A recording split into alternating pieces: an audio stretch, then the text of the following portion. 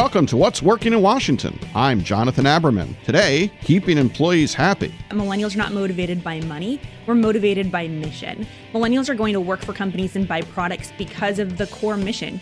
Millennials care about three things: people, the profit, but of course the planet.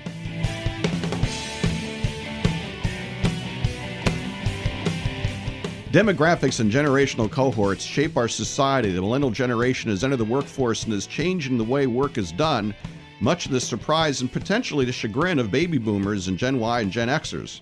Gabriella Bosché is America's millennial expert. She's joining us to talk about this significant trend and reveal and debunk the 5 biggest myths that many of us have about the millennial generation. Gabriella, thanks for joining us. I'm going to get right in it. A lot of my peers think that millennials are entitled. What do you think of that? Yeah, entitlement is the number one myth that other generations have about millennials. And I talk about it in my newly released book, 5 Millennial Myths. The truth is that millennials are not entitled. I call it ambition misdirected. Millennials have been told from a very young age that we can do anything that we want and be anything that we want. And guess what? We listened. And now we're walking into the boardroom thinking that we can do whatever we want and be whatever we want. So really, millennials aren't necessarily entitled. We have a high level of confidence. We're excited about being in the workforce, and leaders today should take advantage of that excitement and ambition and direct it towards a positive goal or ambition. So if you raise somebody to think that they can be empowered, to be surprised that they want to be empowered. Right. You got to own your stuff, baby boomers. And I think that one of my favorite quotes is by a parenting expert, Chaim Grino, from the 50s. And he says, we often criticize the next generation as if we had nothing to do with creating them. It's just magic. Get off my damn lawn, you crazy kids. All right. So entitled, we don't like that one. One I hear a lot, particularly dealing with the turnover that seems to be occurring in the workforce, that millennial workers are disloyal. What do you think of that? Right. And here in the Washington, D.C. area, there's some truth to that. The average millennial will leave her job every 11 months, where nationally it's about 2 to 3 years. The truth is that millennials aren't leaving for more money. They're leaving for more opportunity. The number one reason that millennials actually say that they're going to quit, which is different than other generations, according to Gallup, is they want training and development opportunities. So it's important for business leaders to understand that they're not just investing in their employees, they're investing in future leaders. Millennials don't want to have just professional development. We want personal development as well. It's interesting. Again, it seems so obvious when you describe it, but yet what I hear from many employers is, these darn millennials, they don't want to listen to me. They just want to go off and do their own thing. They're so independent, I can't manage them. What do you think of that? The truth is that millennials are really looking to people of other generations to provide introspection, coaching, mentoring. Mentoring is a huge skill that millennials are looking for. Millennials want to have mentors and coaches in their life. In fact, companies that have formal mentoring programs have a 2-time higher retention rate of those young people because they're realizing that they're investing in their talent, their millennials are growing professionally, and they're excited about coming to work every day. It's really interesting how, as we're having this conversation, it's just a question of framing, right? Right. One thing, framing wise, I'm a professor at one of the local business schools here. I spend a lot of time teaching. It seems to me that the millennial generation is addicted to tech. The biggest challenge I often have in the lecture room is to get them to put down their phones. I hear that from people all the time. Are millennials addicted to tech? Yeah, that's one of the myths that I talk about in my book. That's actually not a myth. The truth is that millennials are looking at our phones not only to see the world, but it's how the world sees us as well. Millennials are also known as digital natives, but the opportunity comes in how leaders are able to tap into that knowledge. We all are living in a tech-driven world, but how we use it, whether it's going to be a tool or a distraction, is absolutely up to us, whether we're 16 or 62.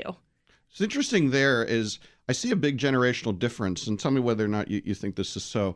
When I talk with folks that are 18 to 25 about this issue, I'll say to them, God, you spend a lot of time online. And the answer is, I spend a lot of time online, but that's not reality. Right. What I see is on Facebook, for example, a lot of baby boomers, they actually think Facebook is about friends. But my impression is that digital natives really look at social media as a promotional tool, but it's not actually who they are. Is that true? Right. Absolutely. I think that millennials do understand that our persona online is going to be very different. But it's funny you brought up Facebook, because the fastest growing population on Facebook is not millennials, it's baby boomers, which is probably why my generation is leaving and going to Instagram. Exactly. And Snap and so forth. Right. A number of years ago, in my class at Maryland, my entrepreneurship class, I do this every year. It's a group of millennials, and And we talk about what kind of business would you start. And every year there were 3 or 4 teams that started businesses were social media businesses that didn't have their parents in it. Right. And now I don't see that anymore because I think what's happened is they've migrated away. Right. It's interesting to me as you describe this. What I'm hearing is that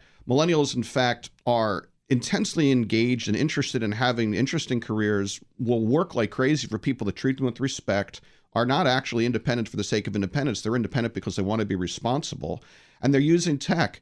Those, to me, describe people who are heavily engaged. Yet again, I think an image a lot of people have of our young workers is that they're lazy and unmotivated and hang out on sofas. So what's up with that? Yeah, that's definitely a huge challenge to overcome. The truth is that millennials are not motivated by money. We're motivated by mission. Millennials are going to work for companies and buy products because of the core mission. Millennials care about 3 things. We care about the triple bottom line, the people, the profit, but of course the planet. So whether we're purchasing your product or coming to work for your company, we want to know that you have a higher purpose that you're serving with whatever you're doing. And millennials want to be a part of that. A big mistake many companies make is give money at the end of every year and never ask their employees where they should be giving to. Millennials want to be highly involved. We want to put our fingerprints on everything.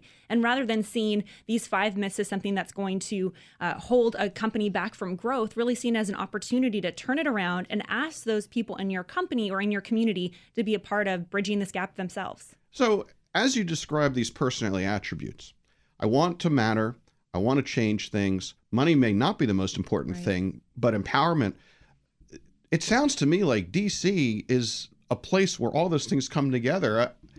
I mean, this town must be a magnet for millennials. It is. Washington, D.C. consistently ranks in the top 5 locations for millennials to move to in the country because there's upward job mobility. There are great places for us to live, great places for us to work. But again, one of the biggest challenges is that millennials are moving around. So there's almost too much opportunity. And there's this thing, FOMO, right? This fear of missing out, that millennials are highly competitive with ourselves, not necessarily with one another, which is another myth that we like to overcome as well. Well, as the largest demographic group in the United States, competition is going to be inevitable. Right. And the same thing happened with the baby boomers. Ultimately, that does shape how we look at the world. Who in this town as an employer, in your experience, is doing a really good job of motivating and managing millennials right now? One company that's really hitting it out of the park is PwC. PwC has really been on the front lines of creating creative programs. For example, they actually have a student debt repayment program where they'll actually help repay their young employees' student debt.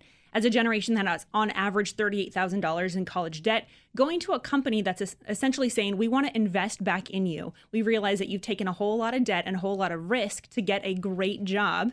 Now we want to actually invest back in you and show that we care just as much about your education as you do. So, Gabrielle, before I let you go, you've got a new book out. What's the book called and where can we find it? 5 Millennial Myths, the handbook for managing and motivating millennials. And it's available on Amazon. It's newly released, our 2nd edition. We're really excited about it.